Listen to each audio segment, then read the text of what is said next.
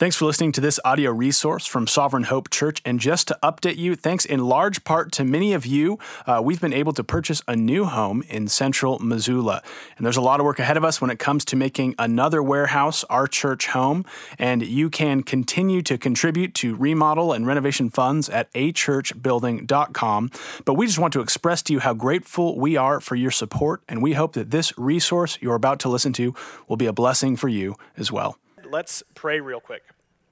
Lord Jesus, even as we just read for us, your wisdom is like honey that satisfies us and reminds us of our hope. So Lord, as we look at just that, we do not forget that the honey and the hope he speaks of is the honey and the hope we hold in your hand in your word. So we pray today that you become sweet to us, that you satisfy us and you move us onward in mission. We pray this in your name. Amen. So we are back in the book of Proverbs. Stephen shared with us from Romans last couple Sundays. And we're in Proverbs 24. If you haven't turned there already, you can do so. And this chapter is unique in the sense that the entire chapter of Proverbs 24 assumes a really present trial in the life of the wise son. And this is really important because trials challenge our ideals. It's easy to think we know the ideal situation, to be prepared for it, but when trials come, we find how quickly things fall apart. Growing up and playing sports, and I know this is going to feel like shots fired to some of you. I don't mean it. It's just an observation. The best illustration of this is homeschool basketball players. Homeschool basketball players are some of the purest shooters you'll ever encounter in basketball. If it comes to a game that involves accuracy and shooting skill, like lightning or horse or around the world, you can't compete with them. And it's because, I'm not saying you don't have friends, but I'm saying that you don't have a team to play with, and so it just revolves around shooting lots and lots of hoops in the backyard. And they have the purest form, and sometimes the most unique idiosyncrasies about it, and it's incredibly accurate. And yet, those homeschool players face a transition when they go onto a court because turns out there's other people. And those other people put their hand in your face and they put their body in your way and they push you when you're trying to shoot or get a rebound. And that's not to say that homeschool players don't adapt, but there's this immediate contention they have. They have to learn to adjust. All of the ideals they had when shooting on their own are immediately challenged in that moment. And this is true for any aspect of our life where we run into other people.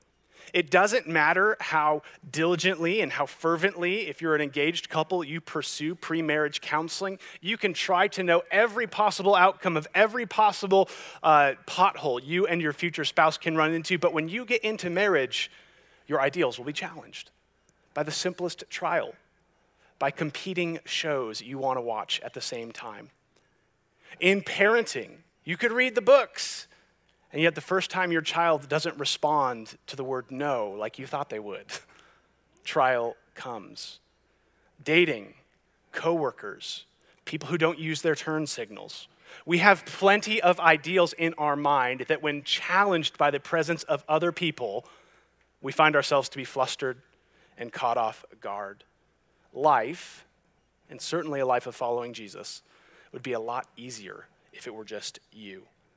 But that's not how life is in our broken world.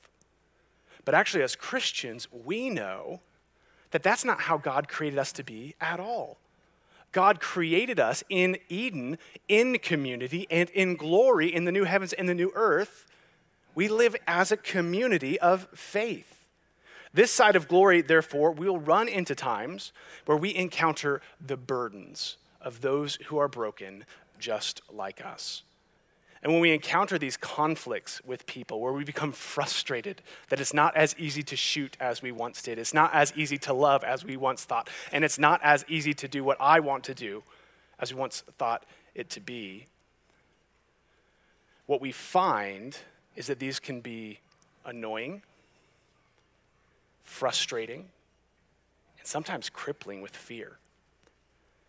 And in those moments of trial and tension, what's actually on display is not your interpersonal skills or your peacemaking potential. What's actually on display from a Christian perspective is the strength of your hope.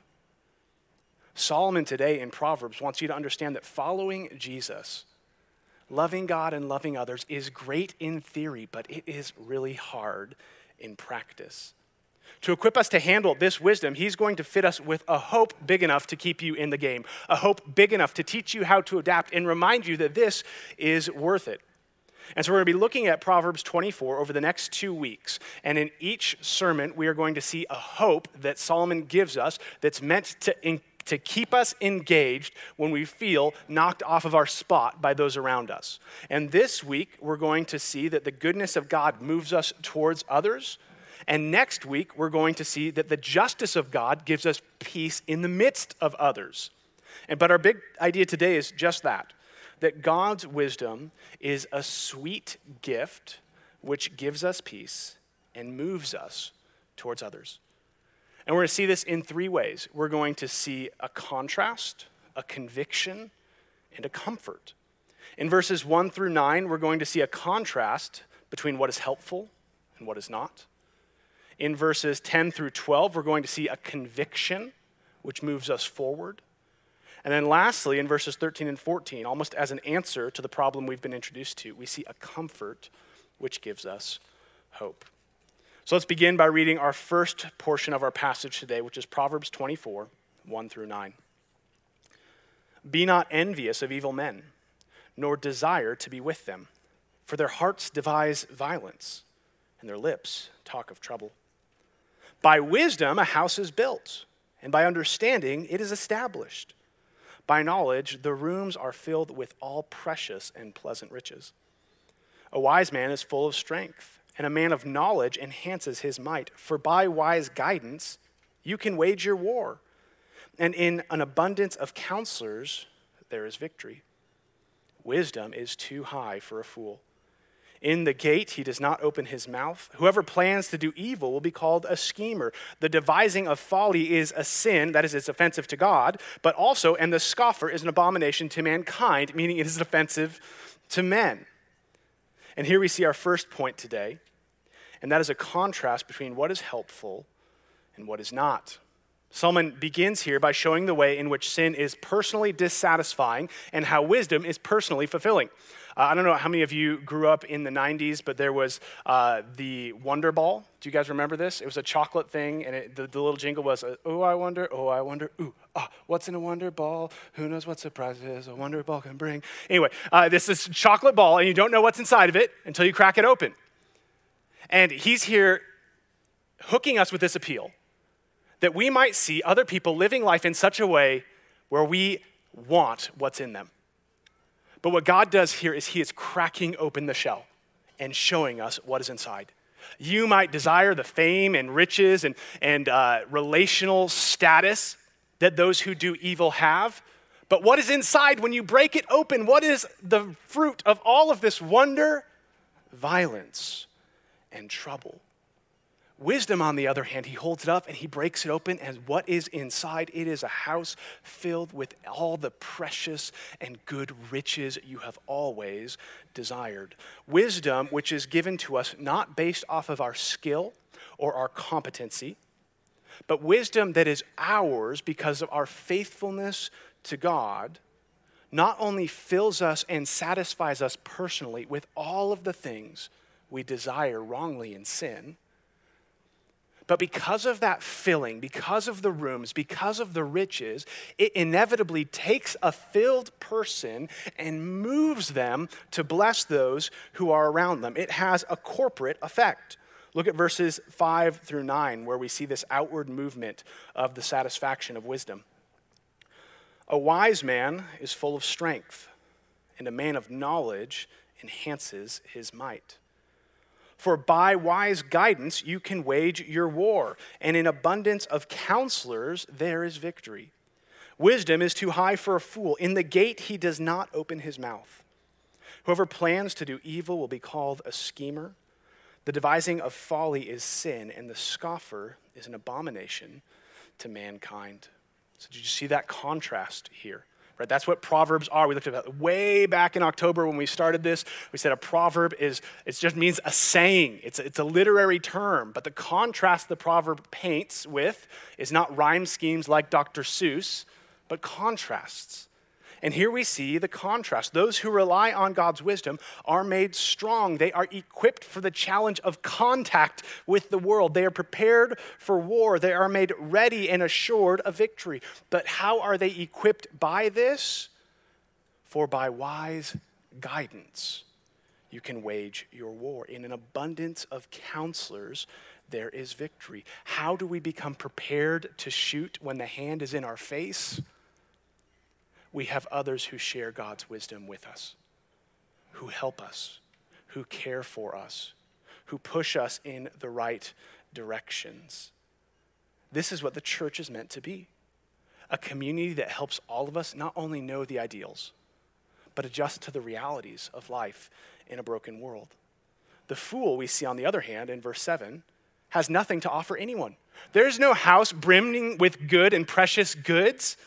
In fact, that wisdom, the fruit of that, it says it's too tall for him, like your toddler trying to reach up to the cookie jar and only straining never to have. So is the fool without God's wisdom. Solomon has made the emptiness of the fool very clear throughout the book of Proverbs. Specifically, if you remember Proverbs 14, verse 7. Leave the presence of a fool, for there you do not meet words of knowledge. It's not there. Just this week, I was at the Koch building, and Kurt, who is the mastermind to all of the knowledge, was meeting there with some HVAC guys. And no joke, Kurt looks at me and sees these guys coming. He says, I'm glad you're here for this conversation. Now, here's the thing. I have a degree in journalism and theology, which means I know just enough about construction. When the Bible says that Christ is our foundation, I can infer that's a good thing. That's where it ends. And so these guys started talking about all of these units and freon and ductwork and red iron. And what I did is I just nodded my head. I said, yeah, that's really good. And I realized that I had nothing to offer. We were playing with entirely different decks. Between the four of us that were there was one worldview that understood, and then there was me waiting for a homeschool basketball illustration. And that is what Solomon says here, the life of a fool. He says he ought to be quiet in the gate. For us, the gate is kind of a weird thing. For us, a gate means security, and it certainly meant that in the Old Testament. But the gate was also the place of public discourse. It is where trials happened. It is where they would try to solve the issues of the day. And the fool who does not understand God knows, like me in the midst of those men, if you open your mouth, things go poorly because you have nothing to offer. The fool, without the wisdom of God, cannot provide a blessing to their community in a real sense of the word. Now, here's the wonderful truth of the gospel. None of us can reach this kind of wisdom on our own. It is too high for all of us. Paul says in Romans that all have fallen short. All of us can strain on our tiptoes and reach with our arms and stand at the counter 24/7 in all of our effort trying to get there. But we cannot reach the glory that God himself has. Our own efforts are insufficient. And so the difference between the fool who has not and the wise man who has is not that the wise man can reach it and the fool can't. The difference is that the wise man realizes that wisdom has come down to him in Jesus Christ, and the fool refuses to acknowledge that. I love how James in the New Testament calls God's wisdom wisdom from above. Language might seem silly to us, but prepositions are important. He doesn't say wisdom which is above, as if you now need to go and climb and work and pray and go to church enough so that you can gain that wisdom that saves you. It says wisdom from above, meaning that wisdom is moving. Wisdom is condescending. Jesus Christ has come down to us, the wisdom of God, to embrace those who could never on their own embrace him. If you want this wisdom, the wisdom of God does not begin with your brilliance, but with your brokenness. You realize that we cannot reach what God has called us to reach. We cannot hold fast to the God who is infinite, and we cannot adequately love those around us. But Jesus has come down. He has come down to bring us to God. He has come down to fill us with wisdom so that we not only see God rightly, but we care for those who are around us. To be wise in Scripture, to contribute to those around you, the requirement isn't to know everything. It is to know one thing, and that is the gospel. That is that there is a God, and it is not you. And you're far closer to earning God's disfavor than you are in your life of earning God's favor. Because God is perfect and we are not, we look at our works and we say, we can't do it.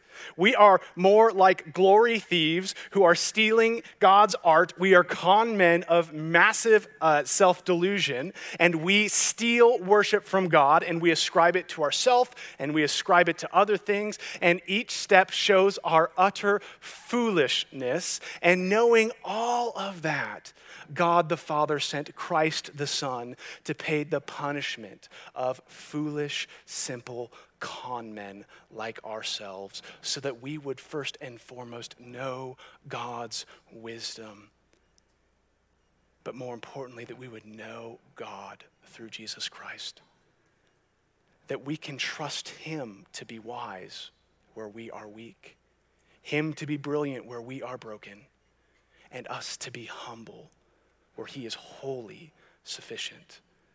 This is the high-level ideal of wisdom. Look at how Paul puts this in Colossians chapter 2. Think of the contrast of what we have and what we lack in Proverbs, and look at how Paul speaks of this in Colossians 2, verses 8 through 10. See to it that no one takes you captive by philosophy and empty deceit, according to human tradition, according to the elemental spirits of the world. That is the fool, but here's this contrast, and not according to Christ. For in him the whole fullness of deity dwells bodily, and you, that is those who have faith in Jesus Christ, have been filled in him who is the head of all rule and authority. For those who confess faith in Jesus Christ and realize that he and he alone is the provision we need to be freed from our sins, we are filled with the wisdom of God now. You might not be able to communicate the theological gaps between infralapsarianism and supralapsarianism, but if you know God through Jesus Christ, you know everything you need to love God and serve others. Here is the pleasant and precious riches of grace. You today have something to offer if you have Jesus Christ. And so here we see that God's wisdom through Jesus gives us two things. Strength, we see that in verse 5. Counsel, we see that in verse 6. Those two things are meant to be used to help others. This seems really simple in theory, but in the following verses, Solomon brings this wonderful ideal into the sometimes messy places of our life, into the often messy places of our church. Let's read this challenge in verses 10 through 12. If you faint in the day of adversity, your strength is small. Rescue those who are being taken away to death. Hold back those who are stumbling to the slaughter. If you say, behold, we did not know this, does not he who weighs the heart perceive it? Does not he who keeps watch over your own soul know it? And will he not repay man according to his work?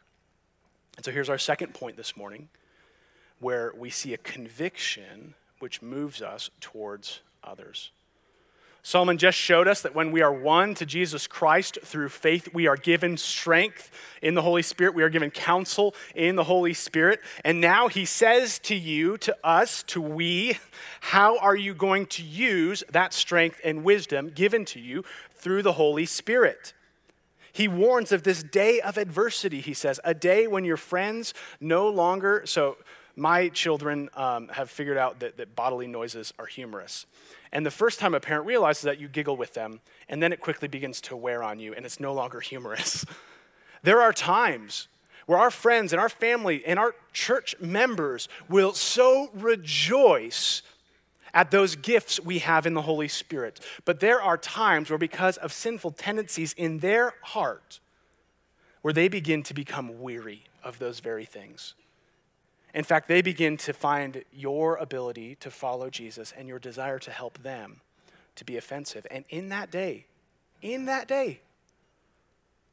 will you faint? Is what Solomon says to us. You see, God is not after the beauty muscles of sanctification.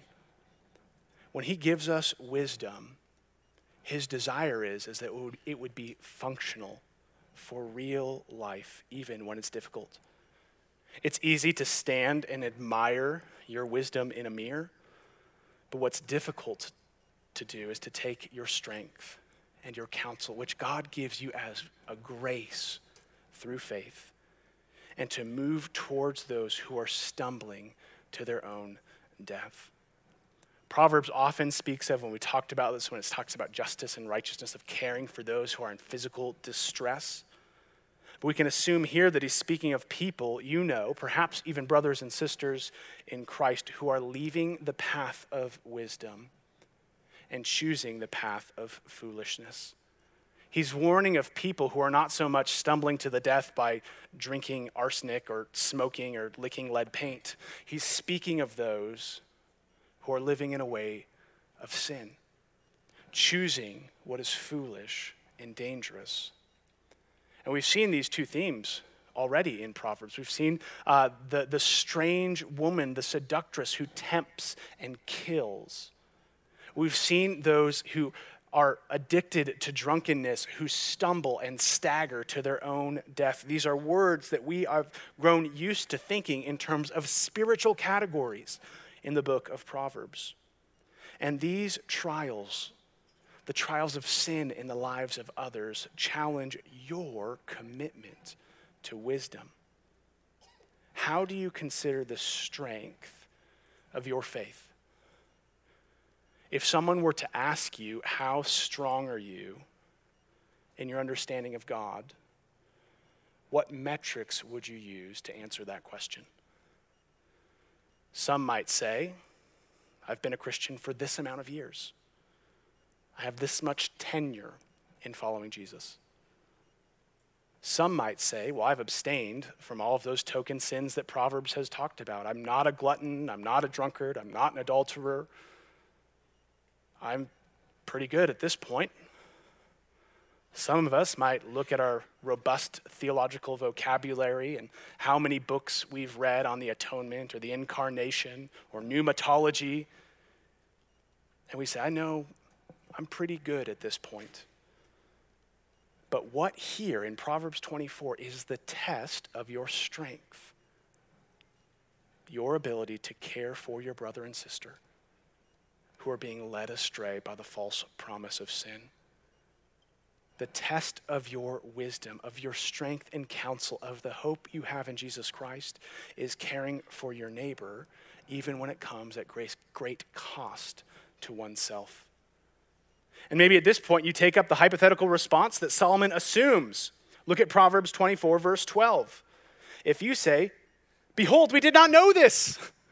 We didn't know that God cared about how we rescue others. We didn't know that the test of our faith was not merely in an intellectual confirmation or in years gone by, but in love and wisdom in practice. You didn't know this, Solomon replies. Look at what he says. He says, does not he who weighs the heart perceive it? Does not he who keeps watch over your soul know it? And will he not repay man according to his works? He says, didn't know you should care for the vulnerable going off in sin. He's like, have you met God? Have you looked at your own story with sin? Has God not drawn near to those who fell away to sin? Has not God incurred a cost of winning back people on the verge of death?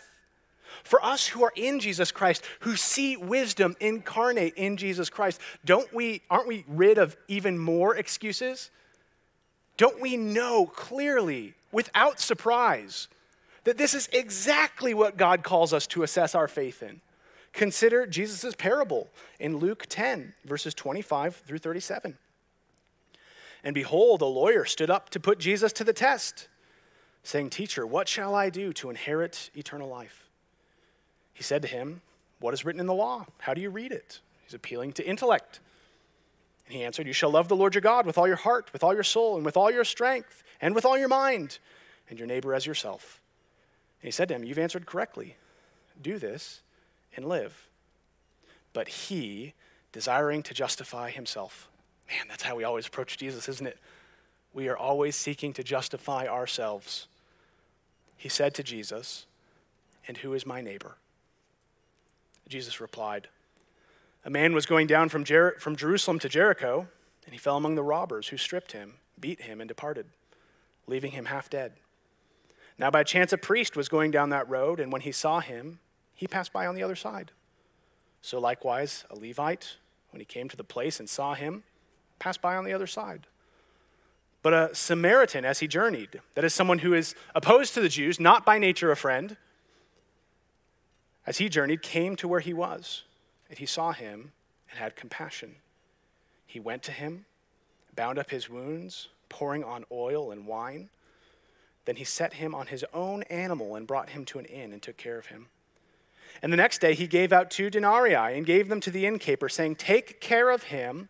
Whatever more you spend, I will repay you when I come back. Jesus finishes his story and says, Which of these 3 do you think proved to be a neighbor to the man who fell among the robbers? He said, The one who showed him mercy.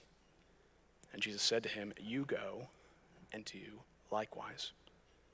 Or consider Jesus' critique of the scripture-quoting, law-keeping Pharisees in Matthew 23, verses 1 through 4. Then Jesus said to the crowds and to his disciples, The scribes and the Pharisees sit on Moses' seat. So do and observe whatever they tell you, but not the works they do.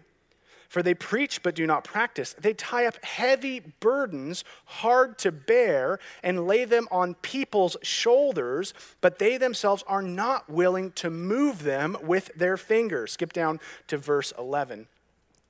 The greatest among you shall be your servant. Whoever exalts himself will be humbled. Whoever humbles himself will be exalted. The Pharisees took comfort in their religious knowledge, but they were unwilling to even lift a finger to help those who were burdened by their own sin.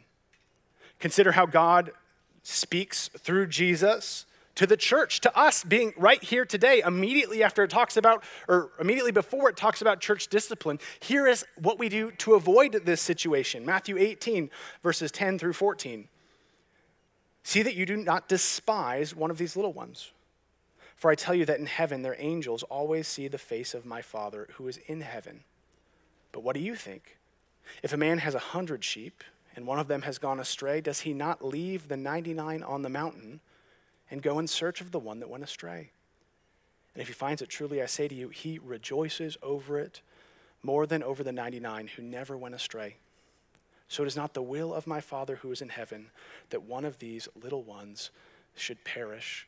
In other words, if you want to do God's will, seek the lost. Go after the ones who go astray.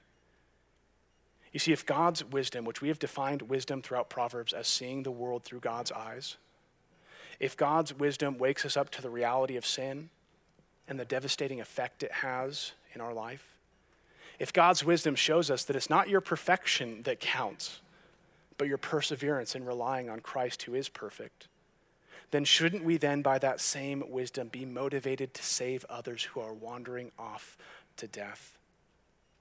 This commitment, this conviction is exactly what's behind church membership at Sovereign Hope. It's us saying to each other, we're going to go. We're going to come after you. We are not going to faint. We are not going to grow weary. We are going to hold up what you once tasted, and that is the wisdom which satisfies, the house filled with good and pleasant riches. That is the grace of God. In the church, in this church, we will always encounter people who have walked into a dangerous mess of sin. I will make a mess of my sin. You will make a mess of your sin. And the hope you have in moving towards others who are in that mess is that by God's grace, those others will also move towards you in your own mess. But there is a split-second reaction we often have to those who are in these dangerous places that Solomon talks about. That is, on one hand, we recoil for our own self-preservation, and we choose not to go. Or secondly, we lash out in a sort of self-righteous anger, as if that never could have been us. But the gospel gives us something better than fear and frustration. It gives us a conviction to move forward in truth and in love towards those who really need our help. And Solomon starts actually not with their truth. Their heart is not on display in Proverbs 24. Your heart is. He shows how serious this inactivity is in your own heart when he says, you don't know this? Does not he who weighs your heart perceive it? Does not God know not only why you are inactive, or does he not only see that you are inactive, but he sees why you're inactive? He knows your fears. He knows what we'll see next week, perhaps that you are rejoicing in their misfortune. He knows where you doubt the gospel and where you exalt yourself. He knows your idol of comfort and peace. And then he goes on to say, does not he who sees it repay you according to your work? In other words, God doesn't just care about how you live in relationship with him. He cares how you live in relationship with others. Look at 1 John chapter 4, verses 19 and 20. We love because he first loved us. There's our relationship with God. If anyone says, I love God and hates his brother, he is a liar. For he who does not love his brother whom he has seen cannot love God whom he has not seen. And the commandment we have from him, and this is the commandment we have from him, whoever loves God must also love his brother. You see, if you've been around church, if you've been hurt by the church, if you know people who have been hurt by the church, you know that it's in this moment of outward-reaching love that we often get accused of being judgmental and legalistic. And I can tell you, those things really happen. They really do. And yet, this kind of outward motion, when bathed in the gospel, is the furthest thing from that. Why? Because we're not viewing primarily their obedience as the issue. We're viewing our obedience as the issue. That we are responsible to do this. God is responsible for them. We are responsible to love them and trust God with them. It is not rooted in an unfair standard that, well, if you can disobey, then who am I? It's rooted in I must obey. I get to obey no matter how hard and awkward this might be. We are called to care for others because we know not that they will only stand before God, but that you will stand before God. And that this outward movement of moving into dangerous places with the gospel of grace is exactly what Jesus died to give you strength and counsel for. But in the midst of this truth is also beautiful, wonderful love. Love for you. Look at what is in the middle of verse 12. I'm going to read all of verse 12. Behold, if you say, we did not know this, does not he who weighs the heart perceive it? Does not he who keeps watch over your own soul know it? And will he not repay man according to his work? So here's the reality of following Jesus as a broken person in a broken world. Oftentimes when we are called to pursue our sinning, stumbling brother or sister in Christ, we are moving into harm's way to help them. It's no shock if a hot pot drops off the stove and you reach down to grab it, you get burned. We know that. and yet we do it. Moving with wisdom and love towards those who are living in sin, enslaved to a worldview that is rejecting what is good, might be extremely difficult, might be extremely nerve-wracking, and it might cause you great fear. But look in the middle of verse 12. Does not he who keeps watch over your own soul know it? What is our conviction that allows us to move towards others even when hard and even dangerous? That God watches over your soul. That word can also be translated as guards your soul, maintains your soul. If the God of this world watches over us through Jesus Christ, and if nothing, we looked at this in Romans the last couple weeks, if nothing in all the world can separate us from that love, for we have died with Christ and our life is now hidden with Christ in God, then nothing can stop us from moving forward in this love apart from the question of hope. But doesn't Scripture hold up a history filled with broken people hoping in a big God? From the midwives in Egypt risking their lives to save infants who were condemned to die. From Rahab the prostitute doing the same thing to save the Israelite spies. From Jonathan facing the disdain of his father to love the Lord's anointed in David. From Esther risking her life to save the whole of God's people in captivity. The most guarded you will ever be, the most secure you will ever find yourself in the arms of Jesus is when you are willing to entrust yourself to him when there is nothing else left to trust. And in that moment, we encounter the sufficient hold of Christ in our lives. So what does it look like for us to do this, for us to rescue and move? Well, just 3 quick points of application here. It can look like 3 things. It can look like evangelism. That's sharing the gospel with those who are perishing. It can look like discipleship. That's helping others keep to the path of life in an encouraging and sometimes corrective way.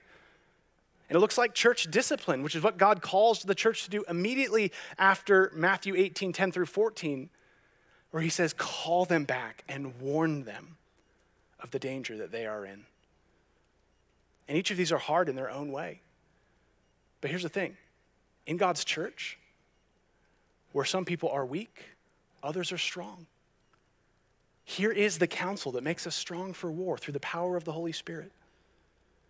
And it's here, in looking at how difficult it is, it's seeing that God makes us strong and satisfied, that Solomon takes what seems like a really harsh left turn in this text. Look at what follows. Proverbs 24, verses 13 through 14.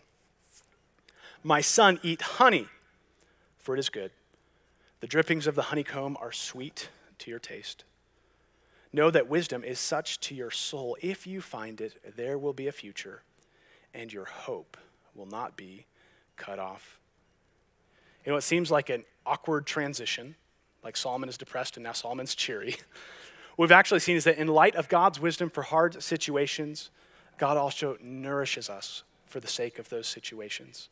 Just as is always true in following Jesus, everything God demands from you in the gospel, he provides for you in the gospel. And this is our final point this morning. This is a comfort which gives us hope. In the 1996 cinematic masterpiece, Space Jam, a group of ragtag Looney Tunes are paired with Michael Jordan to play a basketball game for the sake of their souls against some much larger, very talented aliens called the Monstars. There's a point in the game where the Toon Squad is struggling, and so Bugs Bunny, in his wily ways, goes and creates Mike's secret stuff. It's this drink that supposedly gives Michael Jordan all of his skill, and he hands it out to the team, and sure enough, the team drinks Mike's secret stuff, and they start playing incredibly. But soon there comes a point where they realize this stuff was just water. And here's the wonder of what Solomon is talking about in this day of adversity. In the trial of your faith, when it seems too difficult, too costly, too dangerous to move towards those who are stumbling, God gives you secret stuff. But more than anything else, it is no placebo effect. It is real. It is sustaining. It is motivating. And even more, we can think of the God who not only created every molecule on this planet, but the God who is in control of all of our language. He could have chosen anything to communicate the sustaining and motivating power of his goodness. He could have said, if he lived in Missoula, eat kale, for it is high in nutrients and makes you strong. Boil your chicken and eat plain chicken, for it is lean in fat and high in protein and will not leave you disappointed. God could have chosen to communicate the effectiveness of his word to empower us in the midst of hardship in any sort of bland utilitarian way, but in God's merciful kindness to us, a call to faithfulness in God is not a call to what is bland, but what is beautiful, a call to something which is not bitter, but something which is sweet beyond our imagination. God's wisdom is honey. God's wisdom is exactly what we long for. At the end of a long day, I love Coke Zero. I was working at the building the other day, and all I wanted was a Coke Zero. And so few stores actually have it on a fountain. And I found, in God's merciful providence, the gas station closest to our new church building has a fountain of Coke Zero. And I went there, and I sipped it, and I was satisfied. Don't we often have something like that after a long day? But if we think about it, often when we get that object, doesn't it actually pacify us, dull us? The theologian from centuries past, Charles Hodges, says that that's what men look for in opiates and drugs and alcohol. They look for this satisfaction, but it dulls you. But here is God's provision of honey, which motivates you. It satisfies you with exactly what you want, but instead of moving you to the couch to digest its sweetness, it brings you to the mission field to enjoy and taste its sweetness. And what is this wisdom that satisfies, sustains, and motivates us? It is the word of God. Look at Psalm 19, verses 7 through 11. For the law of the Lord is perfect, reviving the soul. The testimony of the Lord is sure, making wise the simple. The precepts of the Lord are right, rejoicing the heart. The commandment of the Lord is pure, enlightening the eyes. Do you see how good this is? The fear of the Lord is clean, enduring forever. The rules of the Lord are true and righteous altogether. More to be desired are they than gold, even much fine gold, sweeter also than honey and drippings of the honeycomb. Moreover, by them is your servant warned. In keeping them, there is great reward. Consider Psalm Chapter 119, verses 102 and 104. I do not turn aside from your rules, for you have taught me. How sweet are your words to my taste, sweeter than honey to my mouth.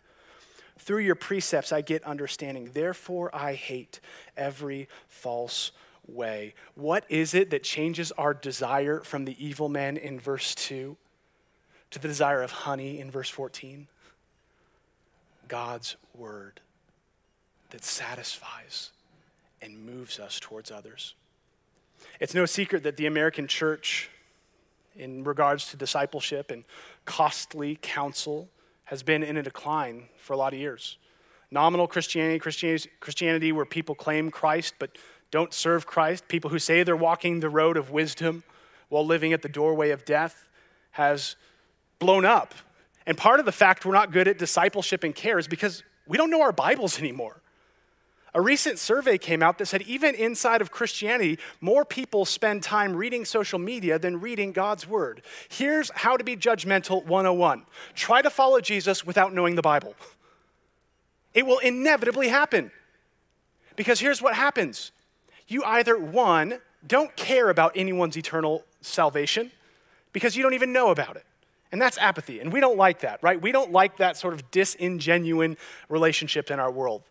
But two, if you do then realize that following Christianity does require some sort of change, but you haven't read your Bible to see what that change is, that means you're holding everybody else accountable to something which is not the gospel.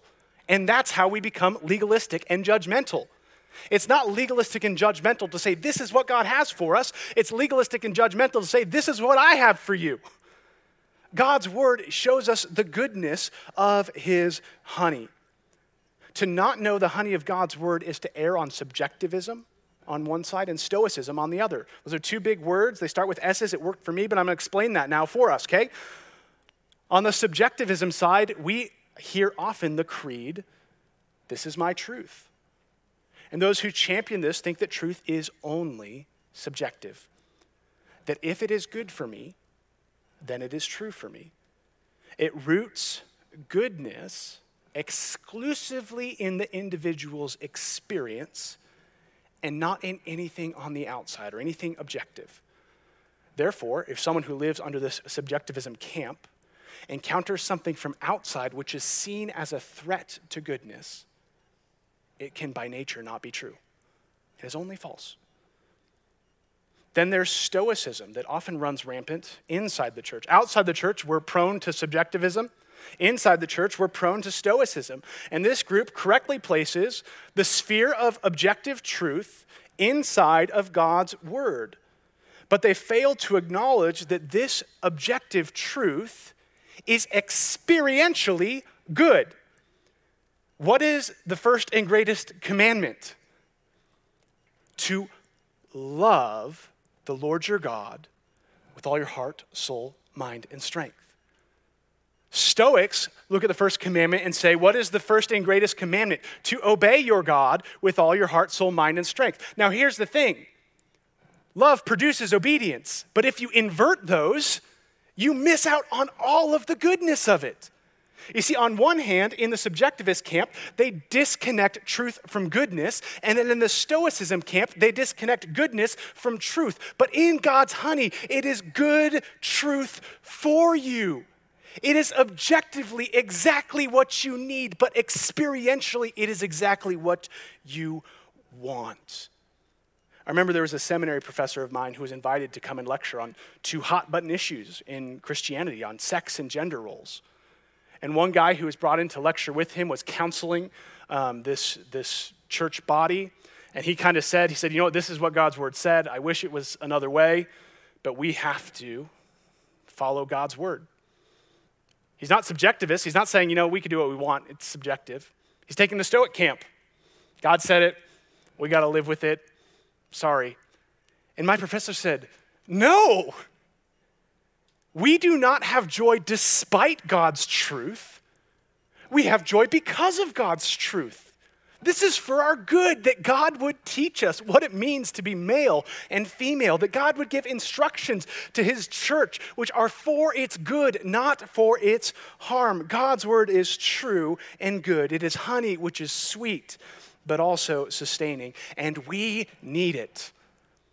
Twice to two different churches, Paul speaks to the church in Galatia and the church in Thessalonica, and he's encouraging them to love one another, to practice this rescuing.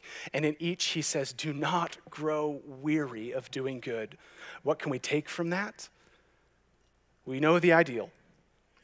In practice, it's wearisome. In practice, it's difficult. So how do we not grow weary? Proverbs 24 comes. Eat God's honey. 2 points in closing. First, read God's word. We started a Bible reading plan in January. We are finishing the Old Testament on August 24th. If you want to pick up in the New Testament, it's not that the Old Testament is not God's word to us, but sometimes it's difficult to read and we need help. If you want the easy, low-hanging fruit, we're starting in Matthew on August 24th. Come and join reading with us. Join us on our Wednesday Bible study. You can find the Bible reading plan online. You could download the Read Scripture app and follow along with us. And we read God's word because God's word is where he reveals himself. I can learn a lot from my wife from going and talking to my mother-in-law. I can learn more from my wife from taking her on a date. That's what God's word is. It's going to the source. It's hard to trust the goodness of something you don't know.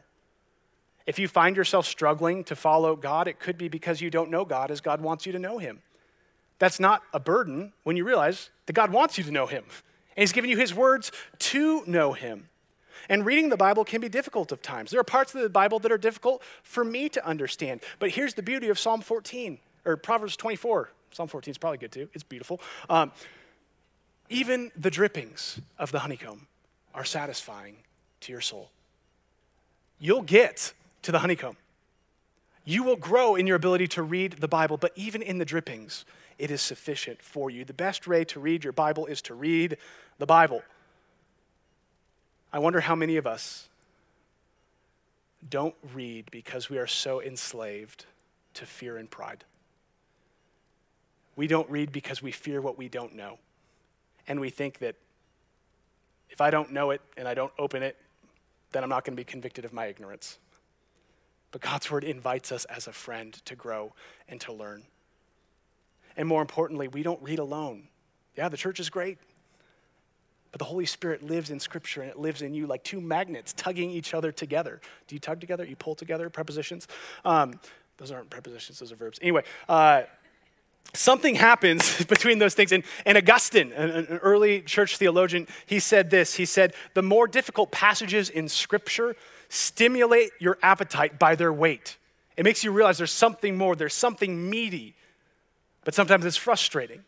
But then he says, it's the simpler passages in Scripture which satisfy your hunger with their clarity. The Bible is sufficient to meet us in our need. The more we read God's word, the more we see what he requires of us, the more we see how Jesus has given us everything that's required of us, and the more we can give to others. But secondly, not only are we to read God's word, but we are to apply it. There are some things that when we think of both taste and smell. I love coffee. I can't taste coffee without thinking of the smell of coffee. If you love barbecue, you can't not think of the smell of smoked meats. If you love bread, you know when you walk into a house that's baking or into a bakery, you can taste it, but you smell it. When we think of honey, we think exclusively in terms of its taste. I often say that many of us fall into a category of Food Network Christianity. On the Food Network, you can watch world-class chefs using high-quality ingredients.